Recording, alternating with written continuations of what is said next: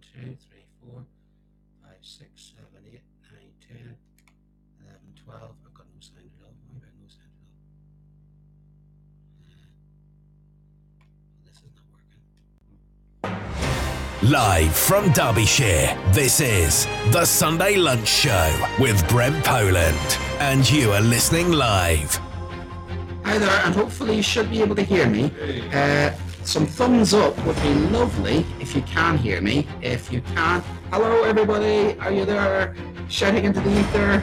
But welcome to our show. Today we'll talk about technology, the future, and whether we have a future, because in the future, technology might be able to take over. This is Teachers Talk Radio, and you are listening live. Tune in live at ttradio.org or join in the conversation by downloading the Podbean app and following Teachers Talk Radio. Hashtag TT Radio. Yeah, well, if we're asking the question, will technology take over? Does it? Because we're just, hopefully now you've been joined us, we're just reconfigured the show, switched on to Brent's often trusted laptop. It's like, feels like the modern technology has failed. So let me get this straight. Your posh, top of the range laptop versus my beat down gaming laptop that's got, it's old and decrepit. So sometimes the old and decrepit technology has just defeated the brand new spanking technology, which is a complete play on exactly what we're doing today. So yes, we switched over laptops, and it seems that my laptop, the old one, seems to be working over Adam's business top of the range laptop. So let's restart then. But today we're going to look at actually how completely ironic. You couldn't script this. You couldn't script this. We haven't done this on purpose. But we're going to look at AI chatbot, and in particular we're going to focus in on homework and Mike sounds absolutely Dalek. So we sound Dalek now apparently. So I'm going to let Adam try and fix why I sound Dalek-y. Exterminate. My word. I'm a mare. Exterminate. I think in the fretting of trying to fix everything, we've probably knocked a setting or two out. So hopefully that's fix that. That's better. Good, are we? Yeah. Did you push some button? Yeah. So again, the human error of panicking of like, what could it be? And I think it might be that Adam's laptop might. I do like that. Ooh, that sounds better. Ooh. So I don't sound exterminate. So let's see now. We've got a show up and running. The technology seems to be working, and we're ready to go. So homework. The thought came from this about 2 weeks ago when we got involved in an online sort of back and forth. It was all quite amicable between ourselves and Kirsty Allsop, the home director, television celebrity, does those shows where she does up houses, and what it was is that she had sort of posted up on her Twitter feed about the bane of a parent's existence, which is homework. And she, resented it and felt that, it was just robbing children of their childhood, and it was the eternal struggle, of which then Adam, of course, being a parent of slightly older children, he would say it's a bane of his life. And equally, I know I've got my 7-year-old, and I'm looking at their phonics homework, and I'm looking at their homework going and having that fight now again. So I can see that a lot of parents out there have this, especially after COVID, when they saw all the stuff that the children are doing at school that's very different to what they were taught at school, which brought us on to this concept for this show today, which is to explore two things really. We want to have a look at the concept of homework, and we will separate primary and secondary because there is, I think, a distinction between primary, secondary, and even next level stage, even university level, when it comes to homework. So there's the nuance of that. And then also we want to explore this chatbot AI, also the other ways of working, the concept of the classroom of the future. And not even just the classroom of the future, the teaching of the future, because part of me starts to worry about our own profession, whether the technology is going to replace us. And we've seen this again during the likes of the pandemic, where you had your lessons online, your remote learning. And even this week with obviously the industrial action, schools went straight away into remote learning. And I think there are advantages to it, and I think there are disadvantages to it. So today I'm going to make the case for homework. I think I'm definitely on team homework, even though I know it's not going to make me popular with some parents. I think homework's an essential part of the toolkit of learning. But I would say that because I'm intrinsically motivated. I've always loved learning, and I've always been that kind of kid that would go off and read just for the sake of it, do stuff for the sake of it. So I'm kind of the converted anyway, so to speak. And because I'm involved in education and I have the kind of value set of knowing the impact that learning has on children, I think I'm a very, I wouldn't say biased, but I would say what I think I'm going to say. What's your thoughts on that? It's just interesting, kind of, because we had this back from Kirsty straight away about that. Obviously, this is more nuanced than just a binary yes or no. My thoughts of it are yes, but only if it's very, very well thought through, structured, and it's not homework by numbers, essentially. There's lots, obviously, a lot of teachers put under pressure to set homework, and there's loads of apps out there. We were talking in the week, weren't we, about things like Homework Satchel, School Satchel, I think it's called. You had one which was called, I can't quite remember what you said. With Satchel One, we now set homework through Go for Schools, which I don't prefer. I preferred Satchel because I was able to create resources, put them on there, and year on year just pull them through and then recycle them and then add to them. And I was able to drop in a lot of my huge PowerPoints and a lot of my online resources or podcasts. The memory on it was really, really good. So I was able to almost practically set half my scheme of work and send it home to the children. So it's a really good platform. But unbeknownst to me, my senior management decided to change their homework policy and not consult. I wasn't very happy about that because I'm kind of tired sometimes of investing in something and you go, great, we've got all this new, we'll invest in this. And no sooner have you gone on and created these bespoke resources that somebody comes along and says, sorry, we're not doing that any longer because of cost, because of we're not buying into this technology. And over the years, there has been so many platforms that we've had that I think to myself that this was the latest thing, and some things stick and some things don't stick. And you trace it all the way through, but then it's like, I suppose I was saying to you before, it's like me having my lessons on a floppy disk. I still think there's a cupboard somewhere where I have my lessons on a floppy disk, So we've got a couple of people who've borne with us today, and thank you for entering the room. We've got Tom Rogers here, the legend himself. We've got Jenny. We've got Shiny. We've got a lovely message from Betty from Ghana, which is interesting because I literally the other day I had a student who used to be taught in Ghana. And he was telling me about the behavioural practices of what behaviour is in Ghana, which was very different to what is in the UK. And I was trying to get to know this student of why, he hasn't adapted to the British education system. And one of the reasons is because he was telling me about how strict discipline was in Ghana. Shiny would like to speak. So I'm all for that. If Shiny, how do we get Shiny involved? Yeah. Well, while we're just discussing that, we'll set up today's show. If you have a look on Twitter, we put a couple of polls up for today, just to try and get your feelings on homework.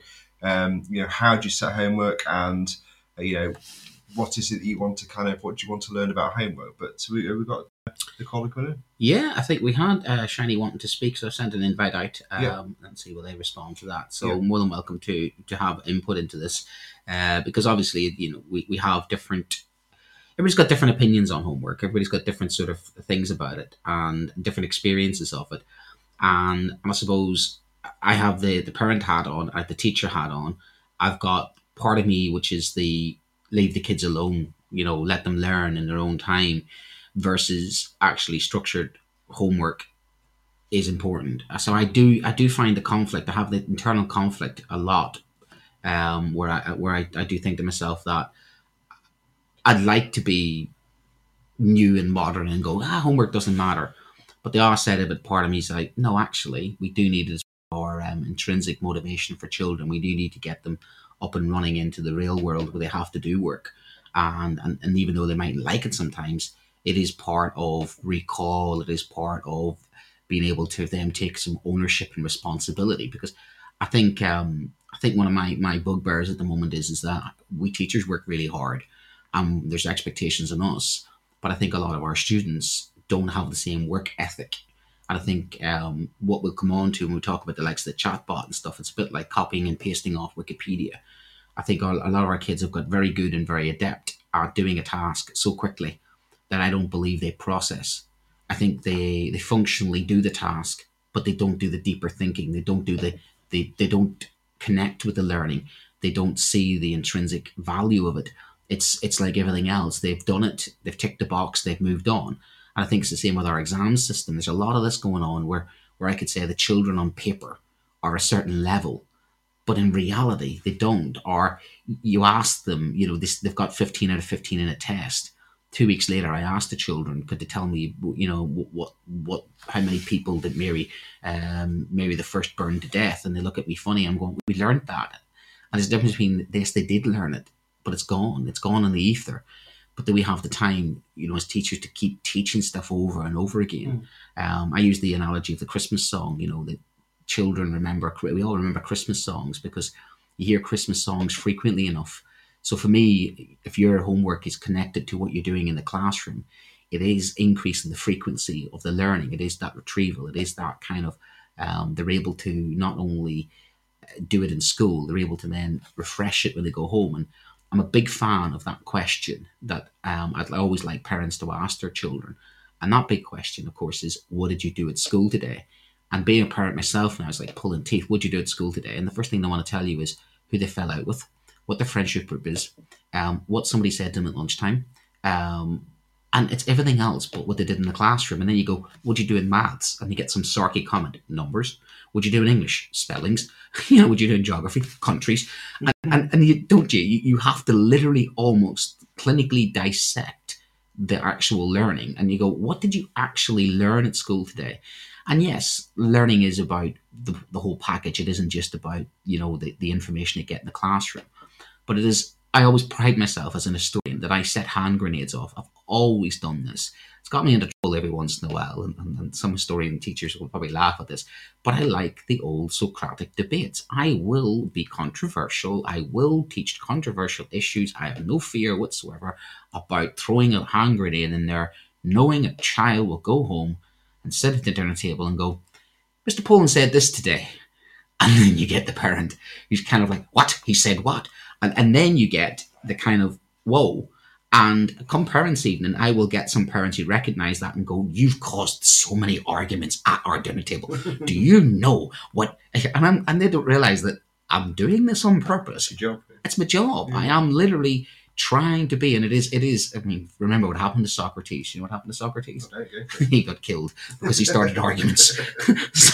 So be careful of Socrates. Don't go too far with it. People might not like you for it. But that is the method, isn't it? You want to create that connection. I want the children to go home, and I want them to do some work at home. I want them to take ownership and responsibility for their lessons. I want them to be in charge of their learning. I want them to have pride in what they know. I want them to make the connection with what they do in classroom and then feel as if, you know what? Do you want to know more? Talking to sci-fi, it's that Paul Verhoeven movie, Starship Troopers. Do you want to know more? Mm-hmm. I mean, do we want our children to be inquisitive, inquiring, thinking? Do we want them just to be, I've done this, I've done the homework? And I think too often the homework is the chore. Have you done your chores? It's a homework. Mm-hmm. And I don't know if we fully, within education at the moment, are selling it properly. Yeah, but is it a chore like all chores that you do for the greater good? Because your parents give you chores, don't they?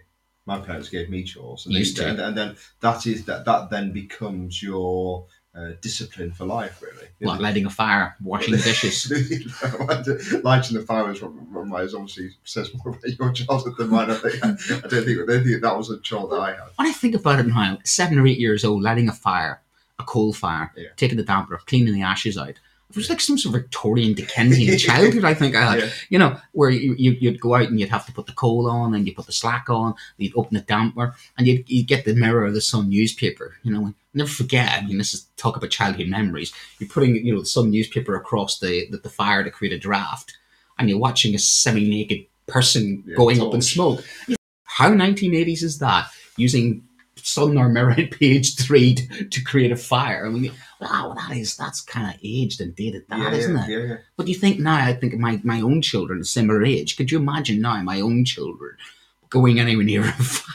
Yeah. It'd be like, there's the fire, go light the fire. You'd be like, get away from that. I thought you were going to say, can you imagine your children going near the sun?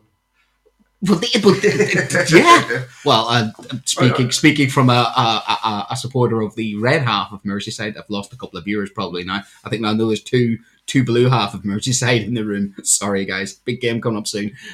Certainly, yeah. I think my mother bought it for the bingo, which always procrastinated my father until a certain thing happened, and that was the end of that. But I always got the mirror, and I will never forget. I would have only been 8, 9, 10 years old, and I was creating. But you're right. That was my homework, gardening. So now I like gardening. I was gardening as a child. I was given tasks in the household. Certain tasks of cleaning, certain tasks of now. And I look at my own children now, and I don't ask them to do something. It's the same with the kids in the classroom, isn't it? I mean, you sensed the tension in the house today when you walked in, because I'd asked my daughter to wash up, and then literally go on to do homework. So that was a major conflict, because I think she managed to do one plate in about 5 minutes, because that's the general practice, is to try and make it last as long as possible. Just then someone takes over, or do. What's the theory of doing something really badly so you don't get asked again? Marriage. that's the general idea. And then it's all happening. Yeah. What's the theory of doing something badly and being a husband? I was expecting to say that. I was thinking more of kind of day-to-day kind of duties. But the opposite is true. Yeah. I may never forget my deputy. I had teachers to come up to me, and I used to give me jobs to do. And he'd be like, "Why are you giving them?" When I was the young, enthusiastic, keen buck to prove myself, and a citizenship coordinator. And I look back at me back then. I must have been like a puppy, running around with chasing his tail. And I said to him once, and I says, "Why do you keep giving me stuff to do?" And he says, "Well, if you want something done, give it to the hands of someone who's busy." And it is like when you sort of realise that's your apprenticeship, isn't it? And what we're talking about there is I was given life chores. And that was almost like your apprenticeship in life. And now, I mean, can I light a fire? Yeah. I take kids on expeditions around the world and teach them some life skills. Yeah, well, funny enough, we were out camping 12 days in the bush in places like Swaziland. And I do the Duke of Edinburgh. I love all that outdoor stuff. But I sort of realised that some of the skills that I was given were those skills where my parents entrusted me with tasks to do, like chores. And so you're right, your synopsis and your theory is correct. Sometimes you have to do the chores. But it's the same as our kids in class. When you put like a slide up, you say, "I want you to copy that information down." And they look at you funny and they go, "What, copy all that down?" And you're almost like, "What?" And I have to say to them, look, 60% of what you write, according to the theory, writing is important. You have to be able to write. And writing a list down. And I always convince them, say, when somebody writes a list, they write a list. They don't need the list any longer. In the process of writing the list, and that's the key ingredient. It's the processing power. It's the process, yeah. It's going through the process of writing it down. Your brain is having to do something with that information. And that brings us to this, what we're talking about. Cheating. Yeah. And AI. And any sort of quickly doing something without the deeper thought, without the processing, is the risk of what's happening, and is the risk of the technology. Yeah. We've kind of known this is coming ever since we've been able to see the internet. Well, let's see if we can do. I've got Chat's GPT open. I think you've never really kind of seen it work. You are breaking my Chat GPT virginity today. Okay, wow. Okay, so. I wish I'd kind of brought you flowers or something then, or made this a bit special if I knew this was the case. So, give me something. Do you tell me something that you've set for homework recently? And I'll put it in. Let's see how quickly, if I was one of your students. Let's go top end. So you got A level. I'll go with right. My kids are doing at the moment Operation Enduring Freedom. Okay, so they're doing all about the success of Operation Enduring Freedom. Okay, so how would you phrase that question if you wanted them to go home and do? Was the war on terror against Al Qaeda successful? Okay, what's the war? Oh, that's still for discussion. Okay. So you read that one. Right, you read that. Yeah. So Jenny's putting a cracker here. Talk about how angry it is. So parents tell me their children are too busy for homework. Seem to have clubs and sports every night. 80s child like me. Yes, you get, Jenny, you get it. I have brownies once a week, and that was it. Was also given chores as a child, chopping veg, going to the street corner, the shop, etc.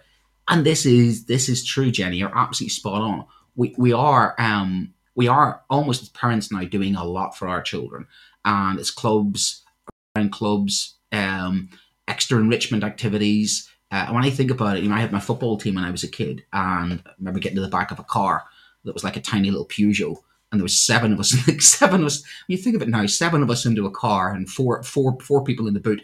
I mean, I always got into the boot because you mean short as I was. But I think about 2 cars going to a football match loaded with kids, and you think about how did we survive the 1980s and 90s? Seriously, when you think about it.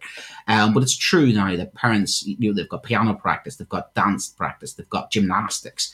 And again, my own children are like this. The opportunities these children have is phenomenal.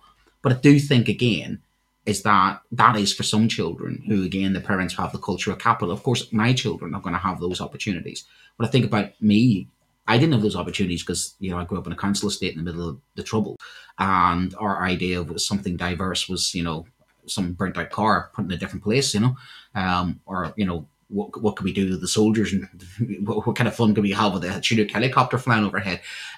So we didn't have any of those facilities. And I don't think it was much different in England either. People, working class kids in England back in those days didn't really have as much opportunities. There was the park, there was a lot more play, there was a lot more play, there was a lot more interaction, there was a lot more of the social pecking order. And again, if you take even some of your top footballers and everything else, they would say, they were out, Wayne Rooney was at the back of a garage playing football as a kid, and he's playing 5-a-side with his mates. You always get some of those, all those, the Marcus Rashford kids, those type of kids were always interacting with people. They're always out, they're always playing sport, they're always doing stuff when you think about it. Lewis Hamilton, his dad took him to go-karting when he was like 10 or 11. Rory McIlroy's dad had him playing golf at 3-4. It's the Mozart thing, isn't it? So Mozart was playing music at 4, Yeah, well, there's a key there, isn't there? We know that. So what is your take on what Jenny's saying there? Yes. While I'm doing my chat GTP, so sorry, it's just kind of like today, trying to do things. But there's definitely an interesting thing with obviously parental support was being mentioned there. Just write the question properly. So I'm just teaching Brent how to use a chat. They just put it in there. So put the full question in that box. So the full question goes in. So was the war on terror against Al Qaeda successful? Was the war on terror against? So it's really interesting because sports clubs in particular every night. A lot of I've got a lot of colleagues that do that with their children all the time. But ultimately, as a parent, you can decide whether you're going to kind of invest that time in all those things all the time. But hang on, it's coming through. It's coming through in real live time. Oh my word. That's pretty much what I said to a child at 3 after school. So Brent's right. We just typed it in. So Brent's put in, what was the war on terror against Al Qaeda successful? And what do you think of the answer that's given?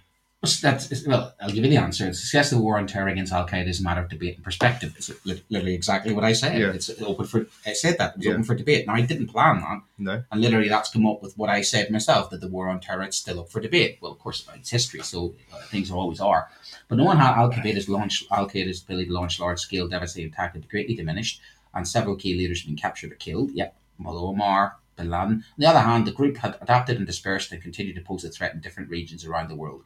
Additionally, the war on terror had a number of unintended consequences, including the rise of other extremist groups. ISIS doesn't mention that, but I could fill in that. Wow, this is... Whoa. Hello, Eureka. I've discovered fire. Man invent wheel. That is phenomenal. I have to say, that is literally a conclusion that I would get a child to write. And that was a question that they were asking me the other day. It's a 16-mark question at GCSE. That's the top-end question that separates out your highest levels. So in real time, I had that conversation with a student who is a level 9 student who wants to go to Cambridge or Oxford to study biomedical sciences, not history for some reason. But they love history because they want me to teach them history but they're not taking it any further, so they're breaking my heart. And that was literally the conversation I had. And after school, they come to me after school for a little bit of literally this deeper thought, conversation, a cup of tea, how's things going?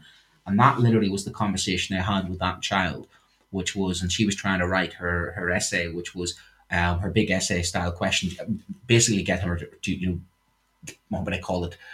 Predict the question and then write her sort of model answer. So I was getting them to model an answer, and I was then helping them create the model answer of, and that was the deeper question then was, how do we think? Did Al-Qaeda succeed? Did Bush succeed? And literally that conversation took 20 minutes with the child, and to come round to what it's done, what took us 20 minutes, it's just done in a matter of Right. what? So here's the question. Then. Scary. So here's the question. Then. Scary. What if children can just do this? A, is there anything wrong with that? And B, kind of what do we then need to do as teachers? Because they can just grab that.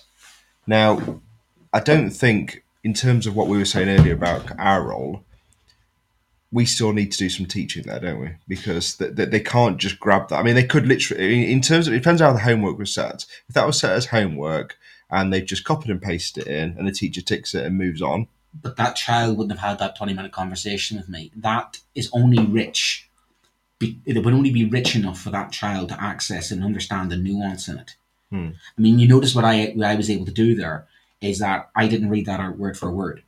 I inserted in some of the more specific details, and I'll read it back again. So what I'll do is I will evaluate this by improving it. I'll read out its version, and then I will read out how I would improve upon that, because it's a good start. But that's the thing; it's a good start. It's a skeleton. It's a good time saver, but it's not.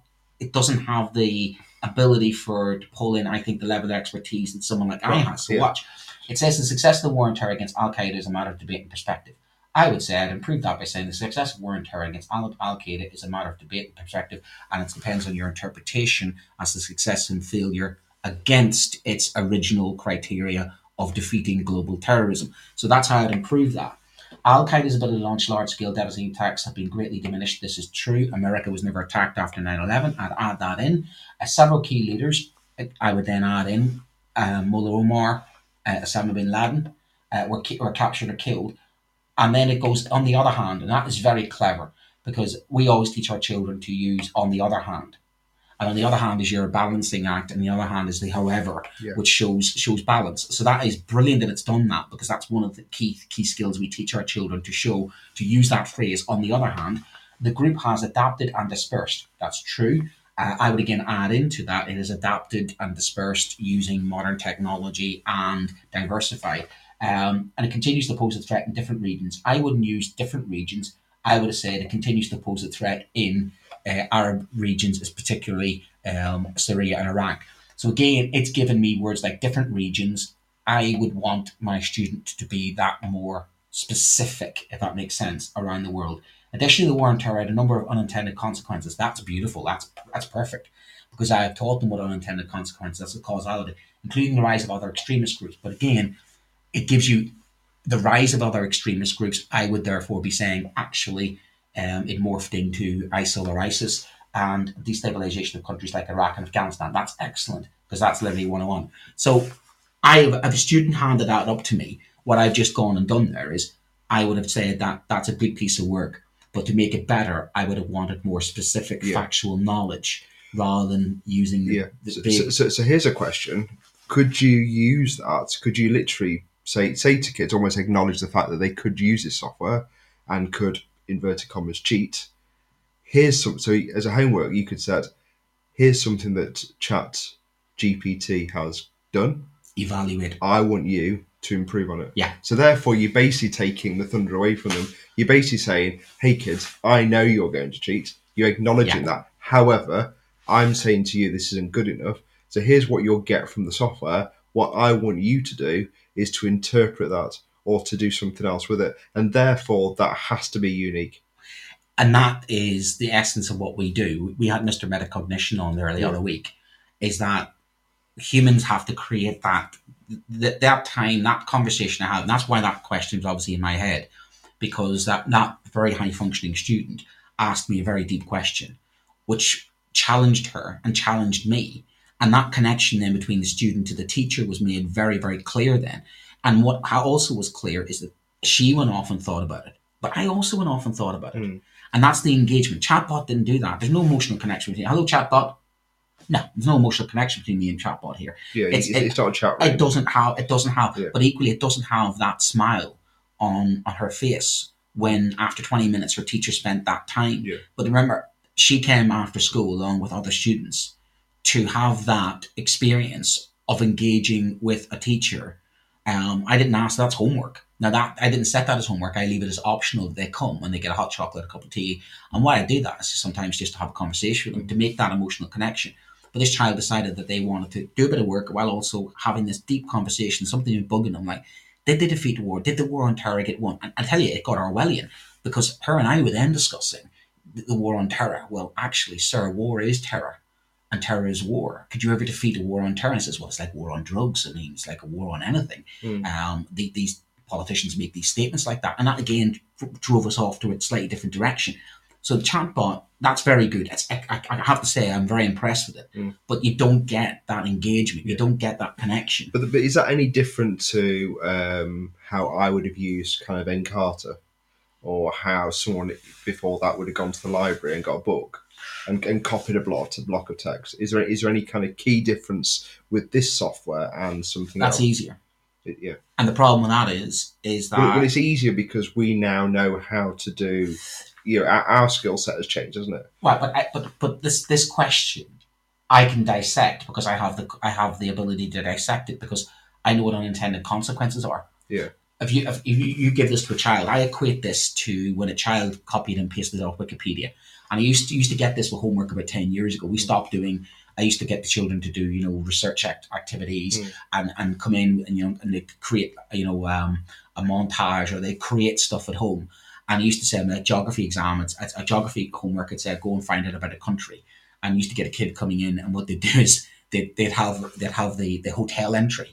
And it's like, oh, thanks very much for telling me how much this country's would cost to visit. So we used to get designed a safari leaflet for South Africa. And before you know it, some of the kids, and I will be gender specific, it was usually the boyslastminute.com, of which, well, I would be the same. Teachers giving me this leaflet to go off and find out about South Africa. What have I gone and done? Right click, left click, job done, copy and paste.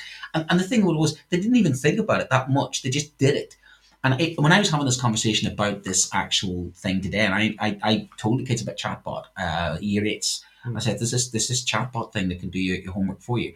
There's a boy sitting in the front row, and he just smiled. And I was literally having a conversation with them about the Industrial Revolution, because what I was trying to do is say, during the Industrial Revolution, you had the Luddites who turn around and says, let's break up these machines. And this is where my train of thought went. Let's break up these machines because they're going to destroy our work. Because, we're not going to be labor intensive any longer. These machines are doing the work of how many people?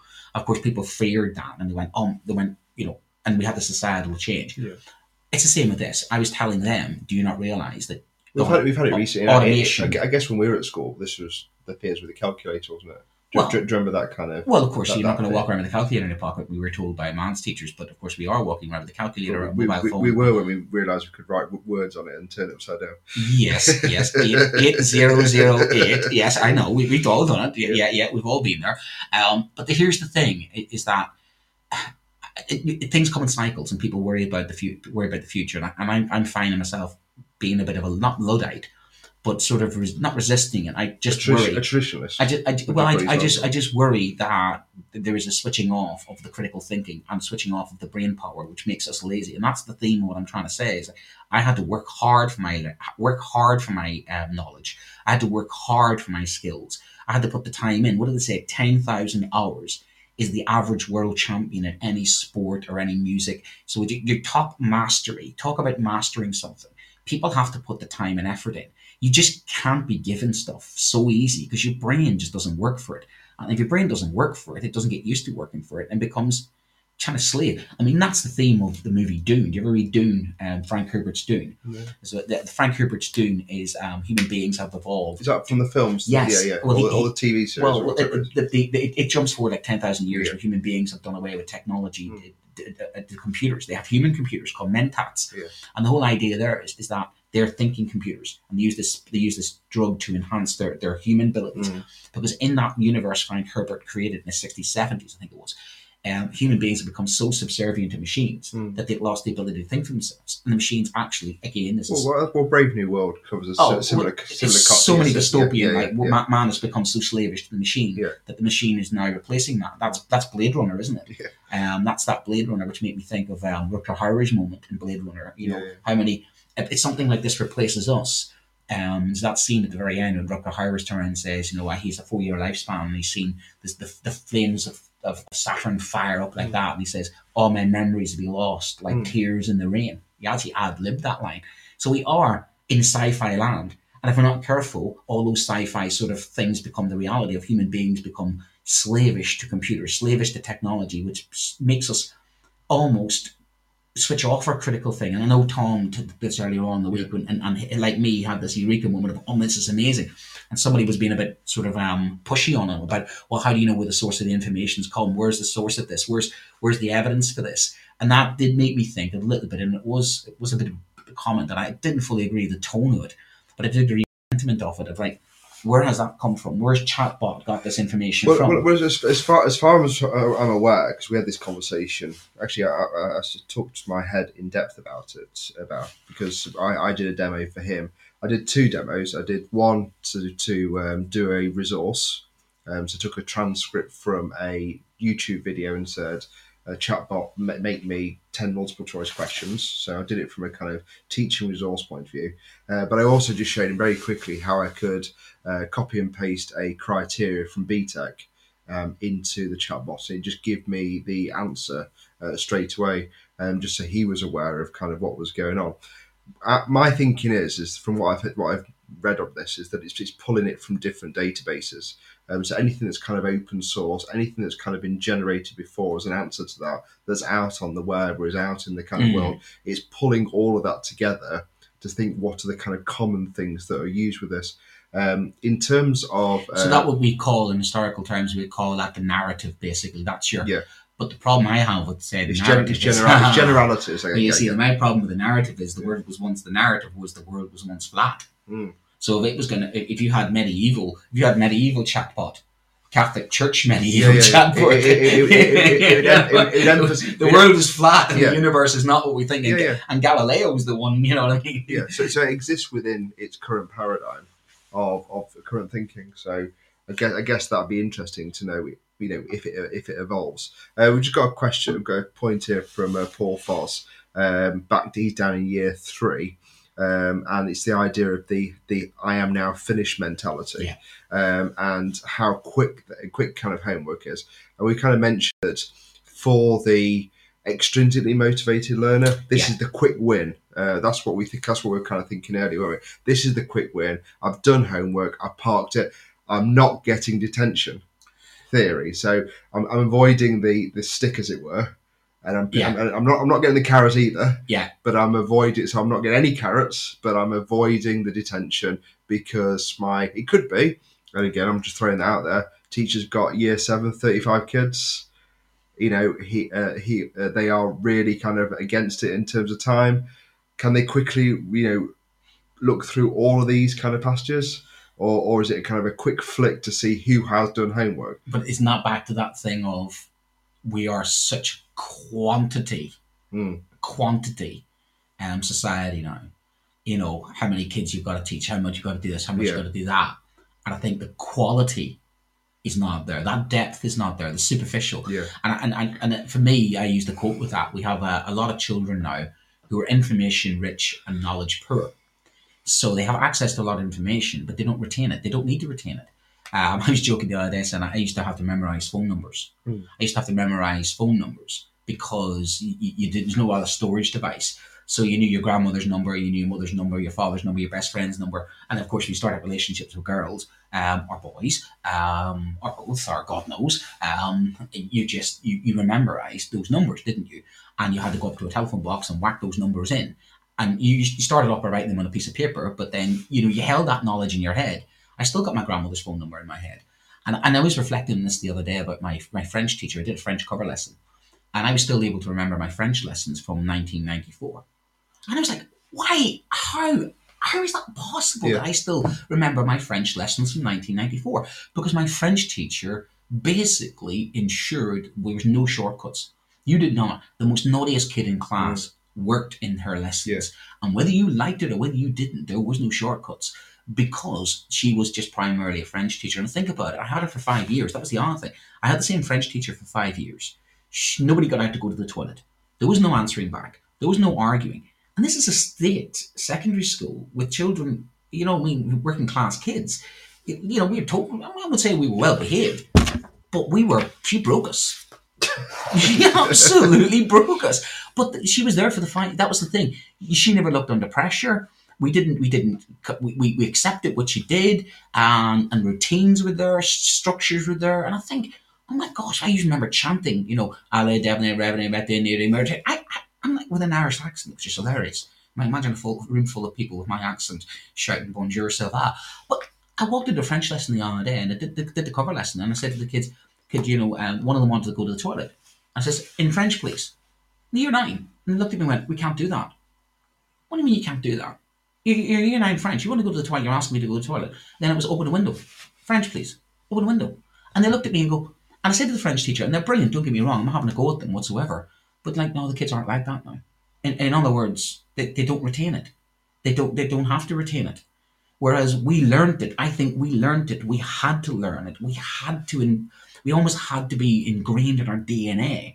And I think schools now are in danger of if we rely on the technology too much, I think we lose the art of schooling somebody. When you think about what schooling is, to school somebody is a bit like I equate to the football manager of training up. And I remember my football coach, drill. My football coach was drilling us to a extent where I could take over. I'm teaching my own child now how to play football. Well, I'm able to do that because the guy that taught me, I can pass that on. But I had that connection with the guy that taught me. If some Android taught me how to play football, I wouldn't have the same. Or if some online system, and don't get me wrong, watching YouTube clips about how to train people is useful. Yeah. But I don't think it ever replaces that human interaction. You still need the coach, don't you? I think you still need that. Well, we know, don't we? Because technology's got very good at the motivation in terms of, if you're gamifying something, like both my children play Roblox, and they get very addicted to it because it's constantly giving that feedback loop, the likes, the thumbs up, the hearts dance off the page as you're doing it. So I think it's probably where we got the online teaching wrong in terms of technology, is we weren't doing that kind of, there wasn't hearts flying all over the place and thumbs. We were just literally almost videoing ourselves, just sat there. Yeah. As kind of depressed middle-aged men just staring at a kind of monitor. Whereas if we had it like a game, and you can imagine almost like Roblox or Minecraft, something, hearts flying all over the screen. You think about what the kids are playing and how they're generating that kind of feedback. If there's a way of getting education like that, maybe the human could be replaced in terms of motivation. But currently, I think you're still reliant on, and my children still are, the buzz that my daughter gets from the teachers coming home the other day and saying, "Oh, the teacher said this. She really liked my poem." It does still mean the world to them, even with all the technology and everything else. Is they still like that human interaction. But for me, that chatbot robs that moment. It robs that glorious moment, doesn't it? And it robs you of that emotional connection. It robs you of that eureka moment, doesn't it? It robs you of that key sort of thing, that success. Because I think it can steal success. It's not you, it's doing that. I think there's a pride element there. Yeah. I think that's been lost a lot of the work. Where I'm proud of what I did. I've created something. I mean, I'm a big fan of you and I read a lot about the constructivist teaching, about going off and making something and being creative. But again, this has been done to us. I think a lot of this is that we teachers would want to teach more the way we would want to teach. But I think we're shackled. A lot of it now is, and I find myself having this shackling effect of underlying the day's date. I said that recently, and somebody's like, inspirational in the classroom, great. Yeah, kids are going to remember me now for telling them to underline a date in a piece of paper when they won't be using paper. And Ofsted's going to be checking my books. Why aren't they checking my laptops? Because why are they checking the books? Because it's so archaic. Some of the work, in one way, we've got this technology pulling us one way. But weirdly, what we're asked to do in school is so beyond old school. It's kind of like where we were. And I think the two systems aren't matched up. And it's the same with homework. So looking at Hattie, let's look at some of the action research, because I know that I like my action research, and I love tying the threads together. And there's a lot of things about homework that we thought would be important to sort of have the conversation about. And we see this thing about Cambridge University saying is warned there's no point in banning chatbot because the artificial intelligence chatbot is capable of writing convincing essays. Some of the universities say it's already trying to ban the technology, with students already accusing it of incomplete assignments. So we already that ship is sailed, which now means if we can't ban chatbot, you've got to find a way to measure people's ability. Yeah. And I think that means going deeper, and that means that we need to change. We need to evolve and change what we're asking our children to do, because it's no point in saying to the children, "Want you to go off and write me an essay," when this thing can change. Write the essay for you. Why am I asking the child to do something? Because then the other aspect is, what happens if the child's not got the laptop? What happens if the child's... The ship is sailed, is what I'm saying. Do you think the worry for me, though, is the kind of knee-jerk reaction is to say, let's ban coursework, for example? Because therefore we can't trust it. So we end up back to this exam thing again, which we know is a problem already. We should never ban coursework. What we could have done with coursework is we could have done we did the control conditions.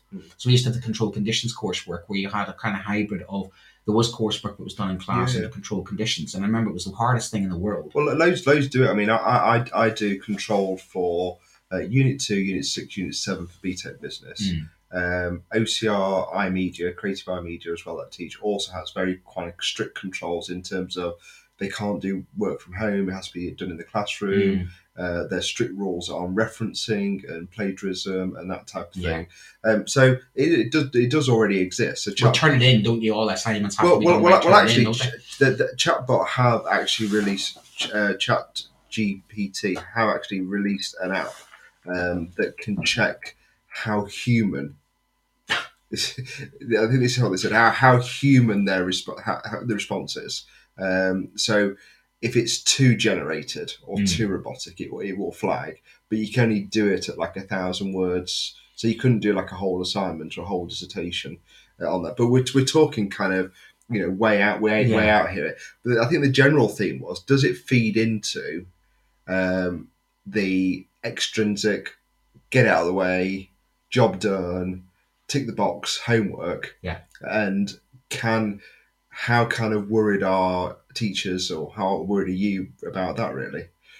I mean, I think it's a useful tool. I suppose one aspect of me is saying, is the child going to go home and do the task? At least they're actually going home and do the task. So there's a value in that in itself. There's a value in itself. Because they're still spending time thinking of the question. And maybe they value the fact that they need to do it. So there's an element of, at least they've gone and done it. And at least they've asked the right question. And at least maybe they've read it. But the problem is the translation of it. I can access that answer and I could dissect that answer because I have the ability to do that. Yeah. But I got the ability to do that because I didn't just I wouldn't go to chatbot.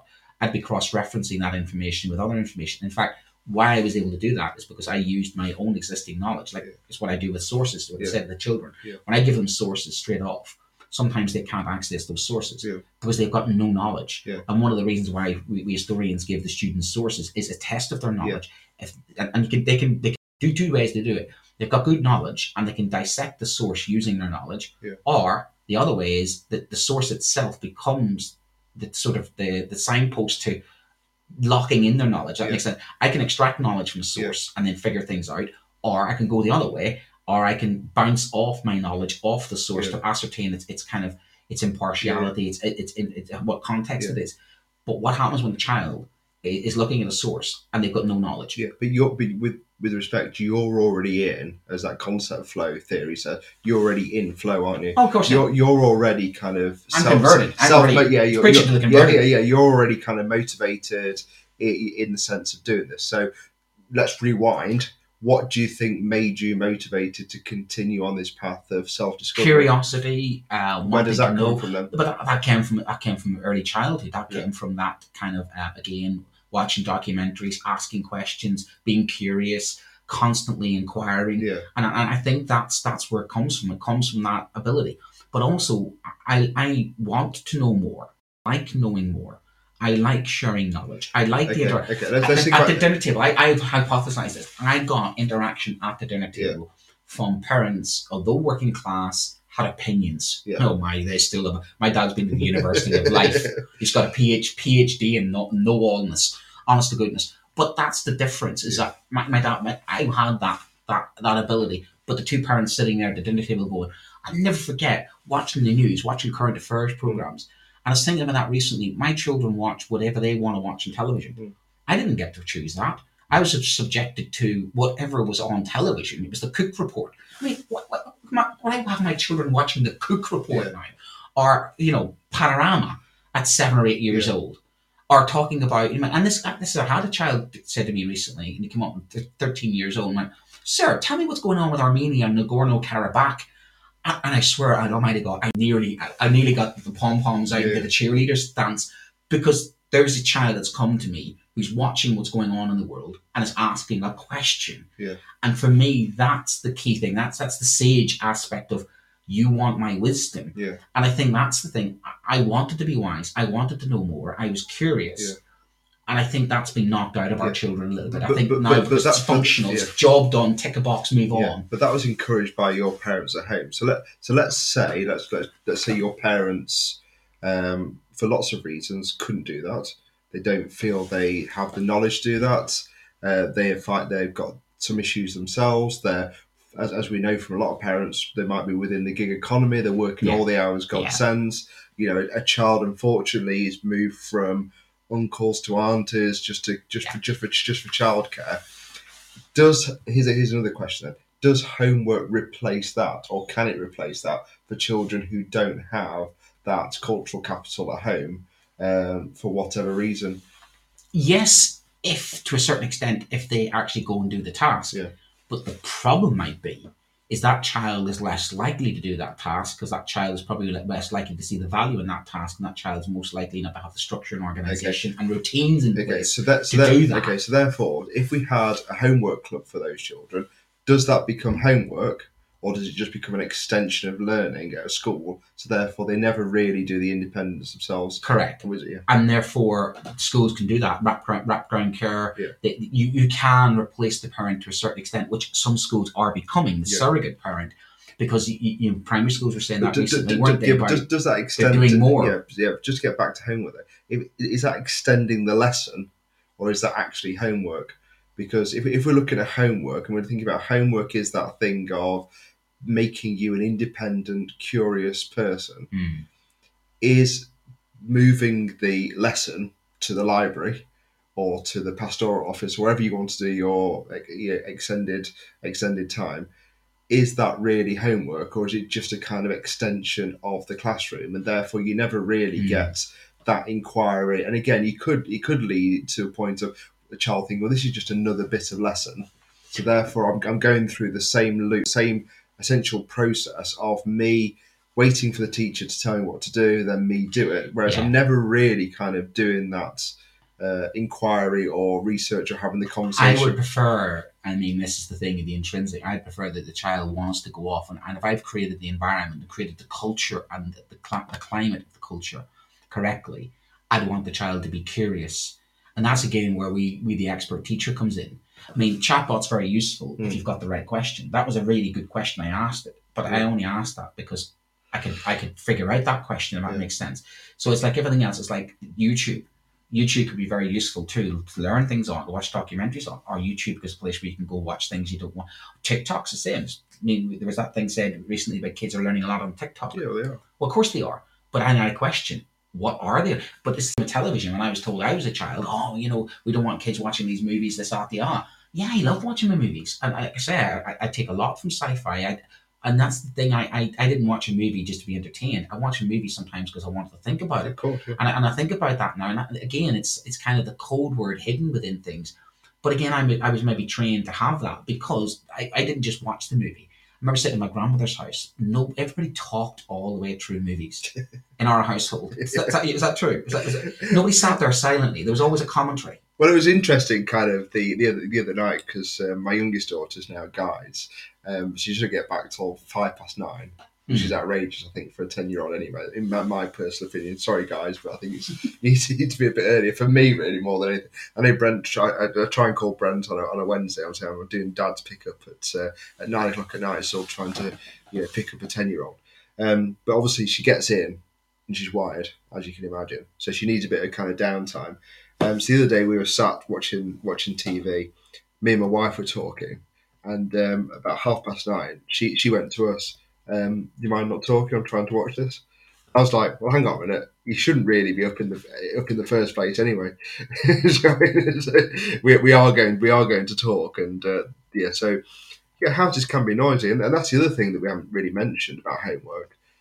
Is the house ever the right place, or should the house be a place for study, or should a house be for living? Mental health, mindset, mindfulness. Learning. Well, that's what I mean. House should be about teaching lessons. Parents should be teaching lessons. And again, I'm not being judgy critical of parents. I mean, I had two good parents who took it as their responsibility. Their take was, they do their bit. The schools do their bit. Yeah. And I'm quite lucky in that aspect. I mean, I might have been economically poor, this but family rich. It's a teacher versus parents. No, but we understand that. But society has changed and evolved, Yeah. and some of that is positive, and some of it is very positive, and some of it is extremely negative. And I think the time aspect, and again, COVID, I think what we saw during COVID was parents had to sit down with children and actually engage and have a conversation. And I saw some positives out of that, especially some children with special needs and learning difficulties. Some of them thrived during COVID because they got, they kind of got that one-to-one that you don't always get in a class full of 30. Yeah. And again, the tasks I used to set was, I find myself giving my lessons home, but what I ended up doing was I ended up narrating them. So I ended up putting audio notes on my PowerPoints. So I'd give the kids a PowerPoint, I'd put an audio note, a PowerPoint, an audio note, PowerPoint, audio note. Yeah. I started doing podcasts. And an interesting thing is I realised some of the kids listened to my podcasts. And again, it was one of the students said to me the other day, and I was doing a one-to-one session, doing a catch-up session. And he genuinely, and I was about to say, let's all do this. And he was so honest with me. He says, I just don't know how to study. And I says, what do you mean? He goes, too many distractions. And he actually admitted he came behind after school to go to this catch-up session with me because he wanted the one-to-one time. Yeah. And that's the thing that was more important to him. So I chucked out the window the exam technique and everything else and just had a conversation for 45 minutes. How do you feel? What's wrong with your learning? Why is it you can't study? Okay, there's too many distractions at home. Where would you want to study? I'm coming here to be able to study because I know if I'm here, I can do the work. And I sort of realised that this child is surrounded by so many different things going on that there isn't that setup for them, that they are kind of competing against the modern world. And therefore he's admitting that the modern world is winning and him focusing on his learning is coming secondary. And I says, well, what's the problem with that? And I drilled down to it. He was told when he was younger that his stats were really good and he was going to have high GCSEs. And I think to myself, what we've created there is a student who doesn't think they're clever enough because by some criteria measured when he was 10 years old, he was expected to do really well and then constantly told you should be doing better than you really were. I think what happened really is that student lost his motivation, not his ability to learn, but has kind of lost his motivation. And that's the thing, is that I sort of thought myself was he needed what AI couldn't do. AI can't sit down and diagnose and have the one-to-one human thing, or equally change the plan. Others might have stuck to the plan what I was going to do in this catch-up session, but I felt it was more important to drill into, diagnose the issue, find out what's going wrong. And as he walked out of the classroom, there's a big smile on his face because he's offloaded. He's had that opportunity. But that only came about because that was homework. He didn't have to. He volunteered. Yeah. He didn't do it. So he stayed behind after school and he volunteered to stay behind after school. So that's, for me, that's classified as homework. He was willing to stay behind and have a conversation with his teacher and help. But that's also an admission that he himself is admitting that he wants to study. He wants to do well. He just doesn't know how. Yeah. And again, because of the world we live in now, nobody sat down and says, here's how to study. Here's how to learn. Do we ever actually tell students how to do homework? No.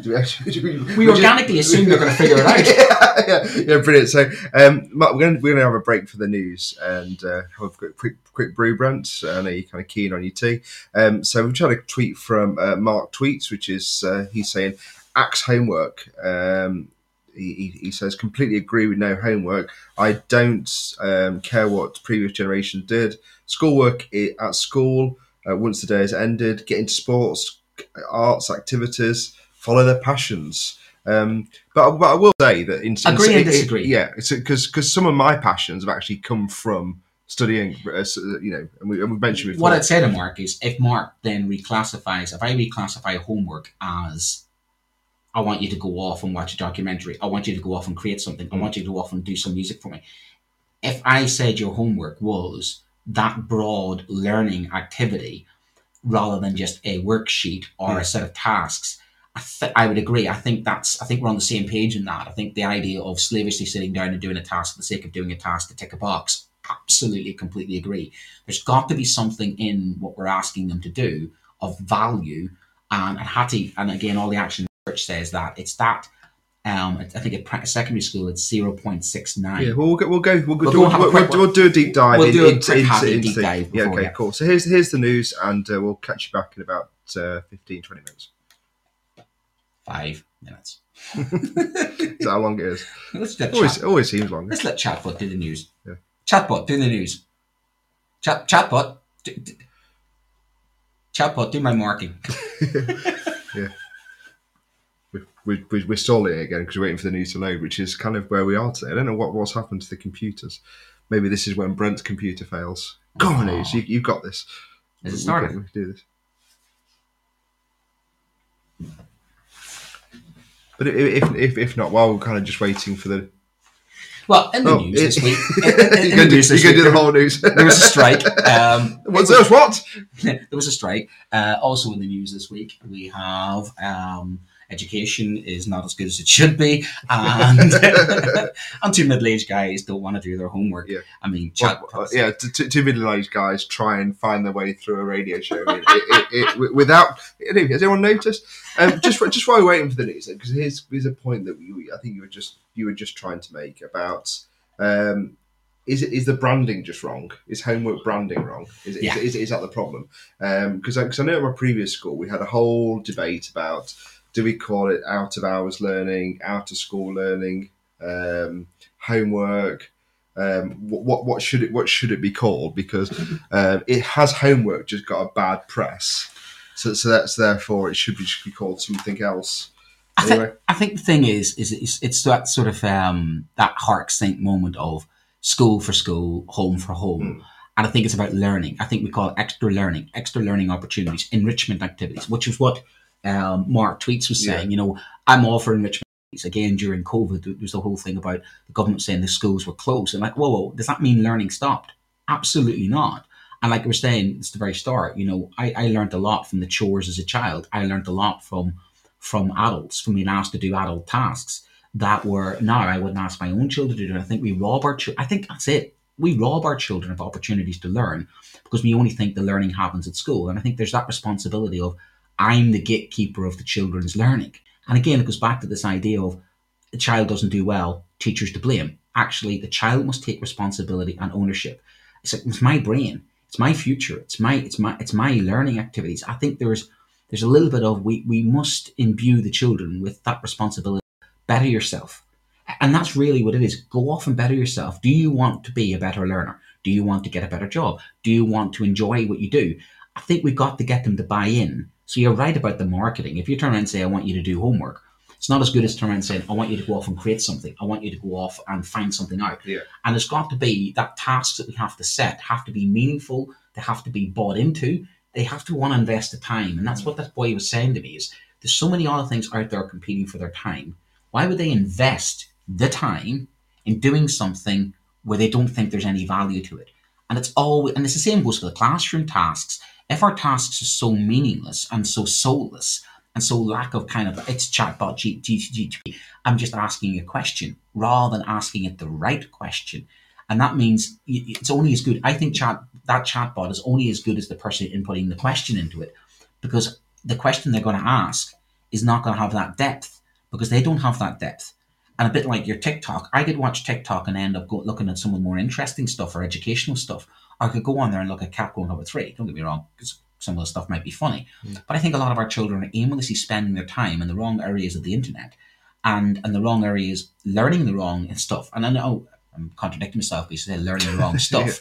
But I don't think they're learning how to learn correctly or equally. They're filling their heads full of, I'm a celebrity, get me out of here. And no disrespect to it, but I watched television, I watched Attenborough. That's what I watched in the jungle. Yeah. I was watching that The Last of Us. Have you seen the TV series The Last of Us? Okay. And it's based on the video game. Now here's a classic. Right. So there's the video game, and then there's the TV series, and then there's me going off, and it's about the fungus that can take control of animals. And I remember when I watched the first episode of the TV series, but I remember vaguely the Attenborough clip on that about the ants. And what did that make me do is go back I watched the TV series. Then I went back and thought, right, I'm going to have a look at the theory behind this, the fungus itself. Now, I was a biology teacher. What would I be doing? I'd be saying, all right, okay, here's The Last of Us. Here's your video game. Here's the TV series. And here's the actual science that justifies it. This fungus actually takes control of animals, and it's set. And there's even an environmental message in there. And that's the difference. I went deeper. And then my wife and I watched it. You're pulling in lots of interests from around you. But that's the question, isn't it? How do you get to that point? Because then you want the children to be curious. You want them to do the thinking. It's the thinking. We need them to process, to think. And the technology, it's robbing them sometimes of the thinking. And that worries me from an Orwellian point of view. That worries me about the world we're inheriting, the world we're creating. Because then your critical thinking, it's the critical thinking aspect that really concerns me, that we're not creating a generation full of children who critically think. We're creating a generation of people who look for information as quick as possible, get the job done, move on. It's the quality that's not there. We're so quantity driven, I think we're losing the quality. Okay, cool. So let's just try this news one more time, and then I think we'll literally just we'll just do our own news if we can't do it. So here we go.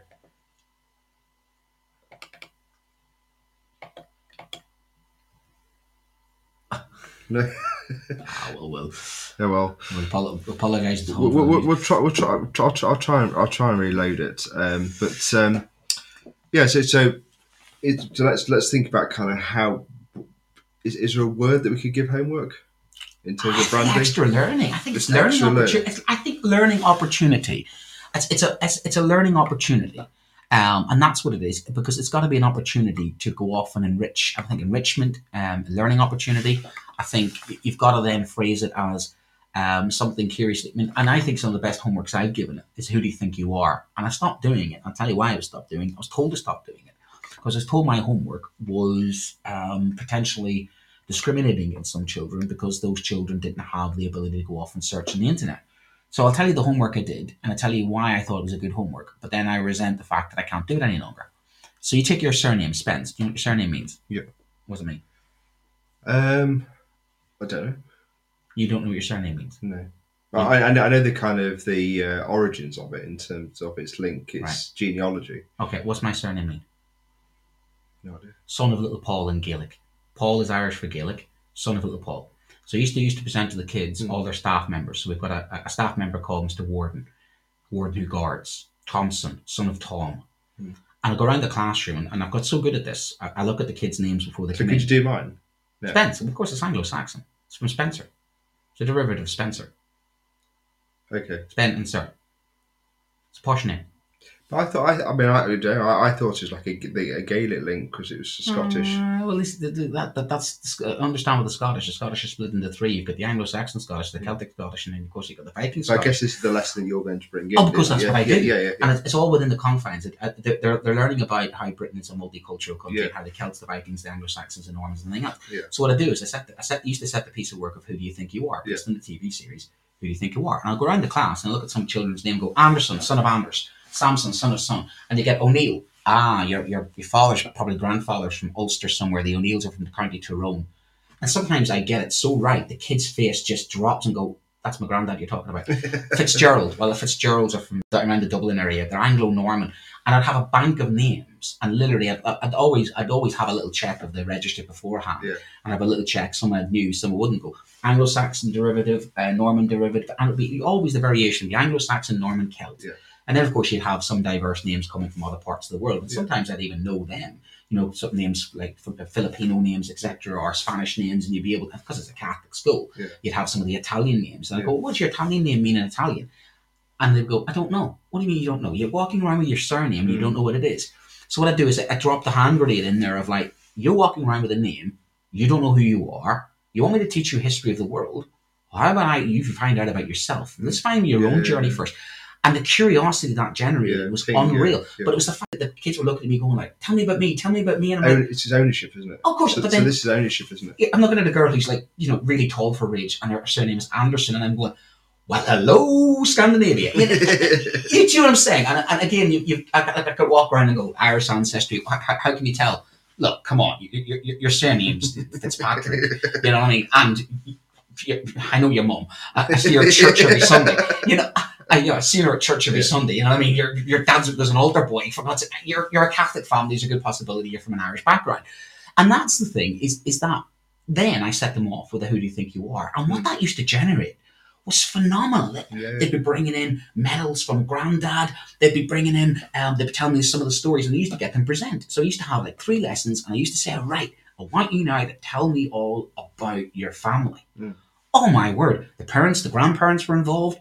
It was the show and tell. Yeah, so it's basically the show and tell It was from show and primary tell. school. Yeah, those first things. I had to stop doing it. Yeah. Because some children haven't got access to the internet. We don't want to do homework that way. And I was talked out of it. Because it was, oh, you can't do that any longer. You've got to stick to your scheme of work. Blah blah blah blah. Oh, why did I ever? I think you could do it at the beginning of the year. What I've done is I've cascaded it down to primary school and said, okay, can my local partner primary schools? I give them that scheme of work and says, look, I've got to speed up my scheme of work to get these things done. I'm under instructions when being told that's the stuff that you're meant to do at primary anyway, because it's Celts and Romans and Vikings and all the rest of it. So I basically cascaded it down and handed it over. Ironically, I handed over to a person who's going to teach it in year 6 in the local primary school, who's actually an ex-pupil of mine. Okay. So it's kind of like my disciple. So, he's now got that. So, but the thing now is I'm able to turn around to the kids and say, when you did do Who Do You Think You Are? And that's it. They go, yeah, we did that at primary school. And I'm thinking, because I'm the one that came up with the idea. But that was the whole beautiful thing about it, was it set them off into a journey that they were invested in, that they saw some value in. And it was also, the key to it was, the parents got involved. And they got so involved, some of them, they were handing over these wads of kind of like correspondence, war letters. Because they want to talk about it as well. Well, there was memorabilia, and there was always, and a bit like the TV show Who Do You Think You Are? The First World War was where I represented, the Second World War was represented. And the thing was, because I was patient enough, sometimes the stories that come out of those children, and I remember years later when some of those children were saying, tell me about something you really learned at school. Tell me about something you really learned. I learned what my surname meant. And you sort of think that's one of the most basic things. You're walking around with a surname, and you've got your own history. Yeah. But it was setting it up that it wasn't just a chore. That it, and also, I'm talking myself into doing this again. Yeah, I think you should. I think it should. Yeah. But this is the thing. It worked because it wasn't homework. It was something they wanted to do. Self-exploratory. Yeah. Okay, let's just try this one more time. Do you want to have a go? Maybe it's me clicking. But everybody now is doing DNA tests. When you think about it, people are testing their DNA, their family DNA. But people have become more, and that's where the technology can be quite good. That's a good positive side of technology. Do you want to have a quick go? See if you can. No. Sure. On that with homework, I'd like to just very, very quickly give some of the evidence from Hattie. So we've got the arguments for and against homework. So you've got the arguments against homework, which is there's no point setting homework for the sake of it. Children need to have a childhood. Why rob them of it? Research says that homework doesn't make a difference, is another thing that's said. I couldn't possibly cope with all the marking. That's another thing that's said. And half the class won't do it anyway. What's the point? So the rebuttal of that is that homework could always be an integral part of the learning process if it's properly included. It's possible for us to do a lot of homework and engage in other activities, but the homework shouldn't be that onerous.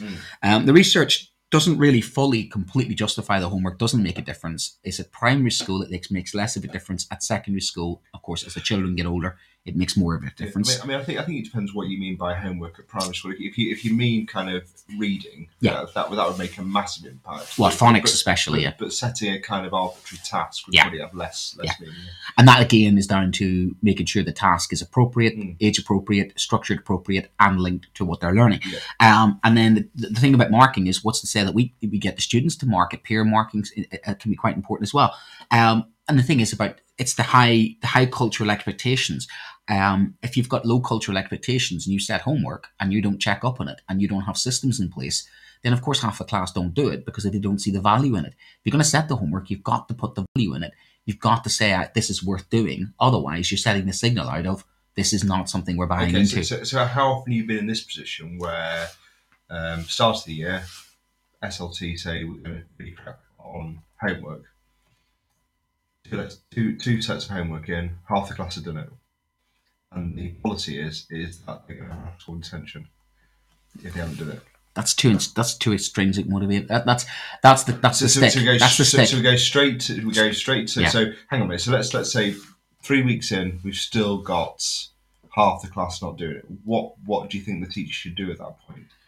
Because the teacher should analyse what the other half of the class, why they're not doing it, and talk to the kids and say, why have you not done your homework? If they have not done the homework, it might be it's too difficult. Not done the homework because we found this out during COVID. Some of the children didn't have access to the resources because we knew there was a digital divide. So you've got to analyse that before you go straight to the punishment. It is, what type of child is it? Is there a reason why they haven't done it? You can't just go straight. You've got to diagnose the problem in order to fix it. And I think that's a part of the problem sometimes. If you've got these policies have to be changing to suit the children and also their learning environment, and also you as a teacher. There has to be some compromise in there where you have to set homework that is appropriate, that is achievable, and isn't just for the sake of it, really. Isn't I think the thing is, as a teacher, if you've already gone through those measures, and this is where it kind of gets hard, doesn't it? Yeah. It sometimes becomes homework in school. Sometimes becomes the battle of wills, isn't it? And it can be a real kind of line that some teachers kind of draw on, and they go, right, I'm going to break this. As you said before, you use that phrase. This class is going to. You said I was broken by the teacher. But that's the thing is that how children have become very good at breaking us down in both home and in school. Yeah. And my own daughter says to me, "Daddy, why do you have to be so strict?" And I don't always agree with this person, but I will quote her, Catherine Berblesing, and she says, if you do care, sometimes you do punish the children. If that child has turned around and said, "I'm not bothered," fine. I'm gonna have to say to you how important this is, and I'm sorry, I'm gonna have to punish you. I don't want to punish you, but it's connected to behaviour policy. Sometimes to punish the child is the kindest thing, because they have to know the consequences of their actions, and they have to understand that learning is not arbitrary. If they don't learn, there are consequences to not learning. And I think we don't always explain that to children, that they're in a race to learn as much as possible, to gain as many skills as possible for their life. And I think sometimes that we don't communicate that strongly enough, that homework is important if we deem it to be important, if we buy into it, if we value it, and we have high expectations of it. Yeah. But that's the same with every aspect of what we do as teachers. It's got to be. If you do it, what I'm saying is, if you're going to do it, you got to do it, and you got to do it right. Yeah, but what you also said there is that also is part of the problem, that we're saying that you've got 5 years. No stuff. Yeah. Yeah, and we're overloaded, and we are. So therefore, some students think, well, I've just got to kind of get through this in 5 years, and I've heard some parents say that to children as well, that you've only got 2 years left. And what does that mean? Yeah, but you see, but that also mentality can get into teachers of like, well, God, we're nearly there at half term, we're nearly done, as if learning's a chore. And that, I think we need to change that narrative. Learning should be an amazing experience. Yeah. Learning should be something that people want. I use the analogy of the sick patient and the doctor. I've got a sick patient. I've got the medicine. The patient doesn't want to get cured. Well, it's in their own interests. I think we've lost sight. And I think a lot of society's lost sight of this. They think learning just happens at school. They think we teachers just set homework to be cruel. And again, I think that communication between the parent and the teacher has to be important. If the teacher was able to say, "This is the reason why I want your child to do this," that's why those conversations have got to be important. I mean, convince me why. Nobody now cannot convince me why phonics aren't important and reading's not important. But we all know that battle. But it's the same with other things. If you turn around and say it's the same as music, wow, my child doesn't have to do music homework, it's not that important.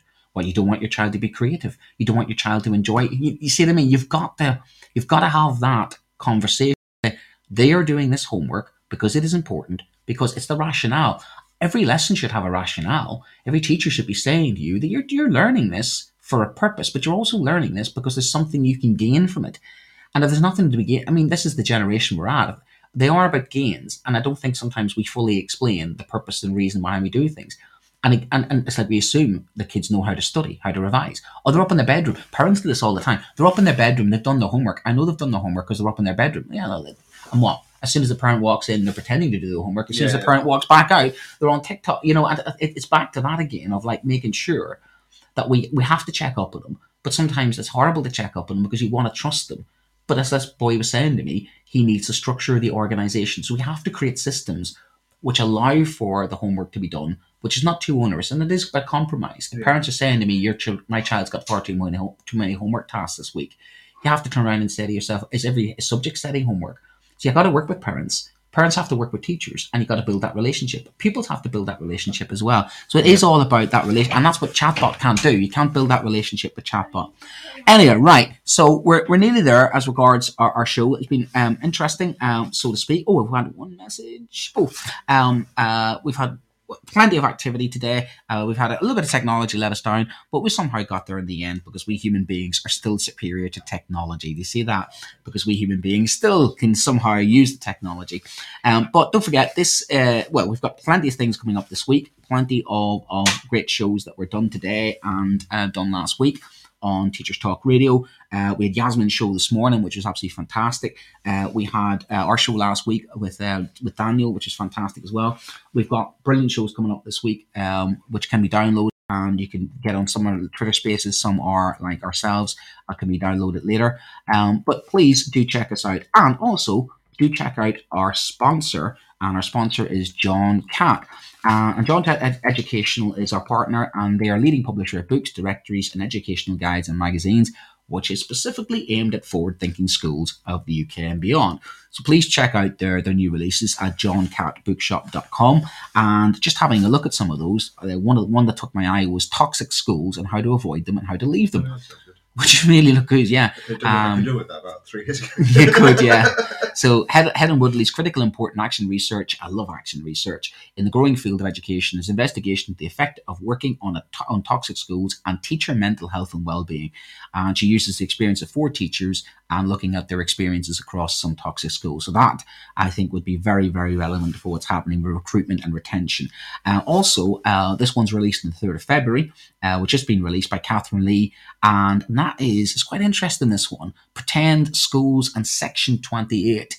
And it's a historical and political cultural account of schools and teaching under Section 28. And that's been quite insightful when you consider the current debate around the trans debate, and people are sort of thinking that's in isolation. I think that'd be very interesting. I want to have a look at that because I want to look at, what must have been like to be a teacher during that time and have the kind of, on the one hand, shackled by a government edict that you probably, didn't agree with, and trying to find some sort of middle ground. I've been a sex education coordinator in a Catholic school, and tell me, that's not a minefield to walk, and I successfully walked it. So it's tricky, isn't it? As educators, we walk the minefield of trying to make sure we service the children in the society we service, but also we're under pressure sometimes to sort of service different masters. But that would be an interesting one to have a real look at it, and from a historical point of view. And it's set between 1998 and 2003. Wow. And that's when you and I started. Well, 2004 was my PGCE. 2003 was mine. Yeah. Wow. So actually, Section 28. It is amazing because we've done this about the change in legislation around homosexuality. Yeah. And you realise sometimes how late that was. You obviously, in terms it's unbelievable, really. Well, tell me about the legislation about smacking. There's legislation about caning. I was caned at school. Physically caned at school. And it's hilarious when I say that to the children I'm teaching. They're like, "You're really strict, sir." And I'm like, "You've got no idea." It's just abusive. Well, and they're like, a child the other day was like, "Please don't shout at me." I'm like, "You think that's shouting? Yeah. You really think that's shouting? That's on a 4. That's a 4." Yeah. And they were like, "What's a 9 or 10?" I went, "No one's got the 9 or 10 yet in school." But it's still just not so. It still seems strange, even though you're right, the kind of legislation changed, and maybe you said you got caned. It was certainly in the mentality of the teachers that I had that they were rough, shall we say? Even if they weren't, they're quite prepared to grab and move you to the side. But almost like immediately when I decided to be a teacher, it's never crossed. It's never crossed. Even though there's sometimes, obviously, you've been very angry for lots of reasons. Because children, you've been on. They've let you down. They've disappointed you. Yeah, they've done something really unsafe, and it's kind of your fight and flight response has gone a bit kind of haywire.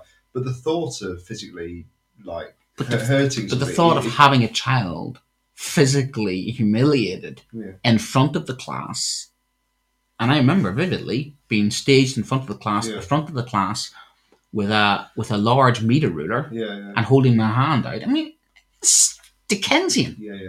Absolutely. And I tell you what it did. It didn't sort my behaviour problems out. It made me more defiant. Yeah. Because it made me go, right, fine, that's how you want to play it. Fine, I'll play it that way. Yeah, because they've hardened you as well, haven't they? Really? Like physically and...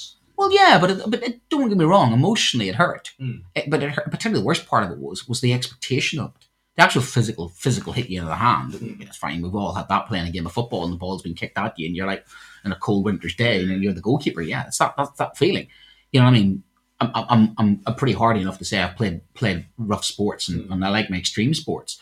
So it's not the physical pain that was the problem for me. It was the look on the headmaster's face. Headmaster, not head teacher, master. He was a master as well.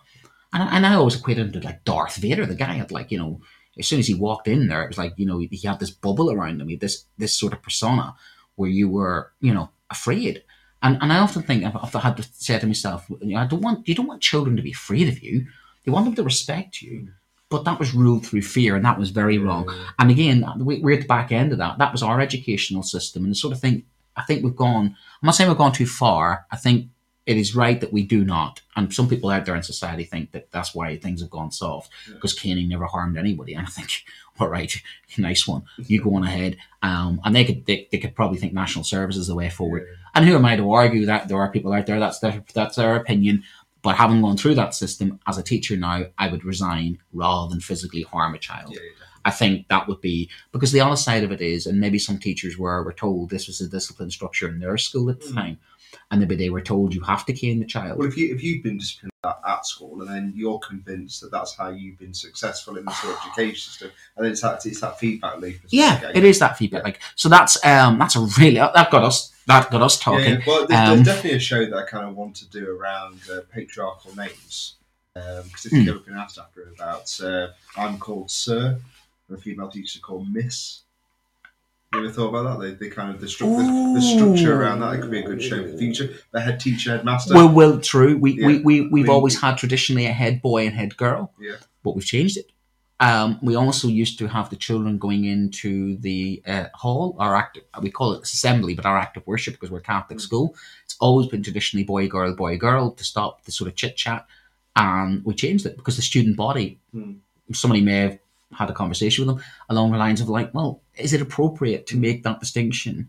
So we are moving, schools are moving, but no sooner have you moved one aspect, there will always be those that will go, well, this is too far, and you can see that there's always a revolution to a counter-revolution and change. There'll always be people out there that thinking caning children is acceptable, and that we teachers are soft, and we use that phrase snowflake, We don't, don't we? Because the window always moves, the progression always moves, isn't it? It does, and again, there'll be younger teachers come after us, who are just starting out in their careers, and they might listen to us two dinosaurs and go, what are they on about? But the key to it is, I'm willing to evolve. I'm willing to acknowledge that some of the practices of the past weren't acceptable, and that's what we have to do. That's why we like doing this. That's why CPD is important. That's why Hattie's correct. CPD is vital, but also the ability to learn and evolve.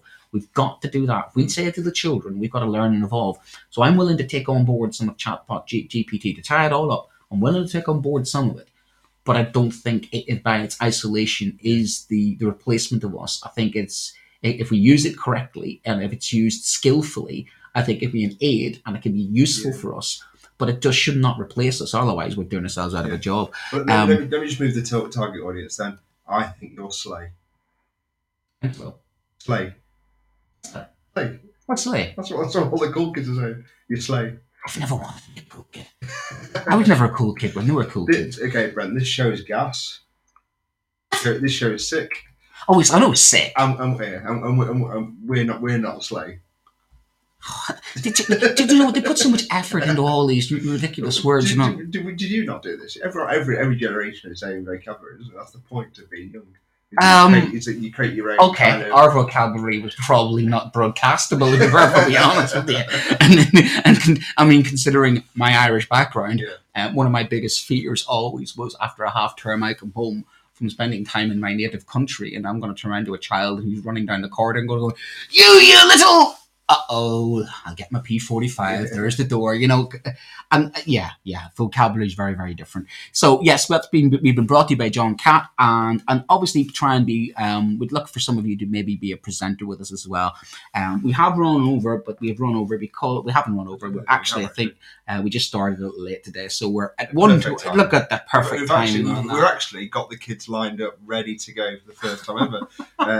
We've already been in that position where we're the people leaving, letting the kids out late, and they're kind of hanging on, going, "Oh, look, it's 29, it's 29, so it's 29, it's 29." How many times do they shout that and say, "Well, that's still not the time." That's fantastic. It's 29. Perfect. Here we are. Bong. Right. On the money. Last question. And what have we got to do today?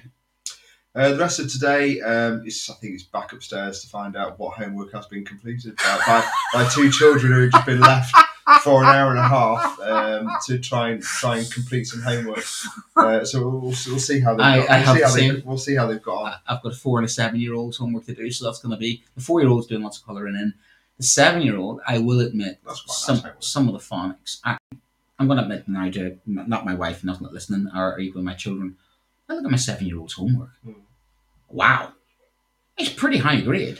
I have to say, it is pretty high grade. I wouldn't be able to do that at 7 years old. So we always put it in perspective and say, times change, and maybe some things are better, some things are worse.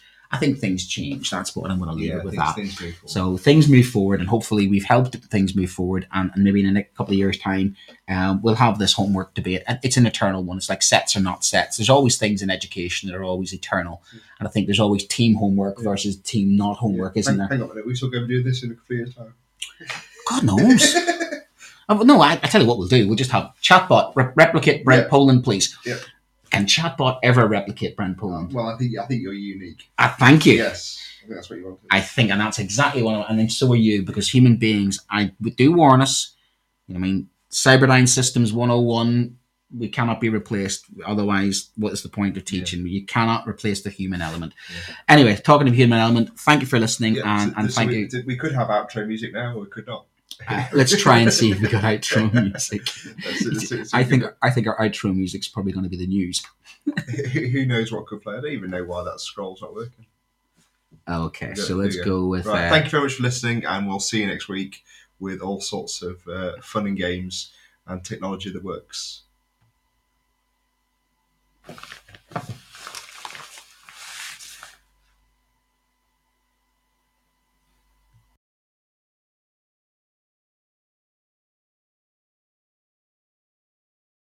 The outro music is not working. This has been a production of Teachers Talk Radio with me, Brent Poland, and Adam Spence. And me, Adam Spence. Goodbye. Thank you. Goodbye.